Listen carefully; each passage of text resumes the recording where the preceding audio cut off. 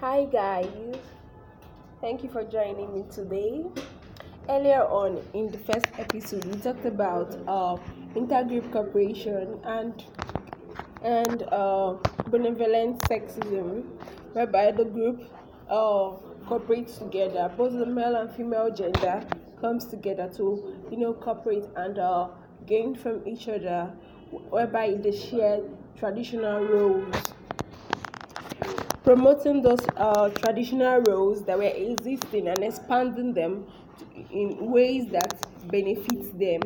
And we talked about the benevolent sexism, whereby the growth group feels that we are gaining in both ways. So why disrupt the structure of gaining, where the men say, okay, once I just feel on top of the hierarchy and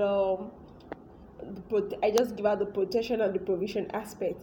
While the female feel it's okay to just be the caregiver and be at the lower hierarchy of the relationship. Then we'll talk about cross gender helping.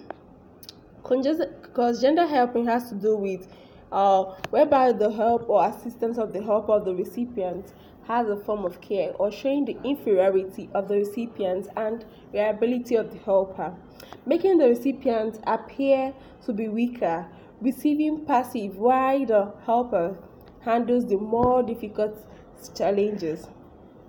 This help can be categorized in two forms. They have the autonomy oriented helps, which involves necessary requirements in which the recipient to attain a level of independent coping. Here, the helper now establish an independent coping method for the recipient.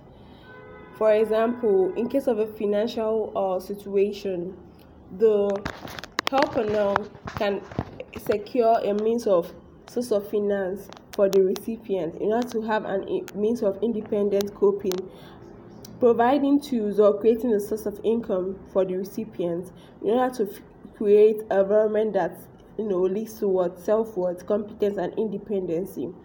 Why the dependency-oriented help? The recipient is only giving what's necessary than creating a means of independency. Here, the recipient only gives the amount needed and goes back to the help when the money is exhausted rather than creating a source of income. Helpers engage mostly in dependency-oriented help in order to uphold power and superior position in hierarchy.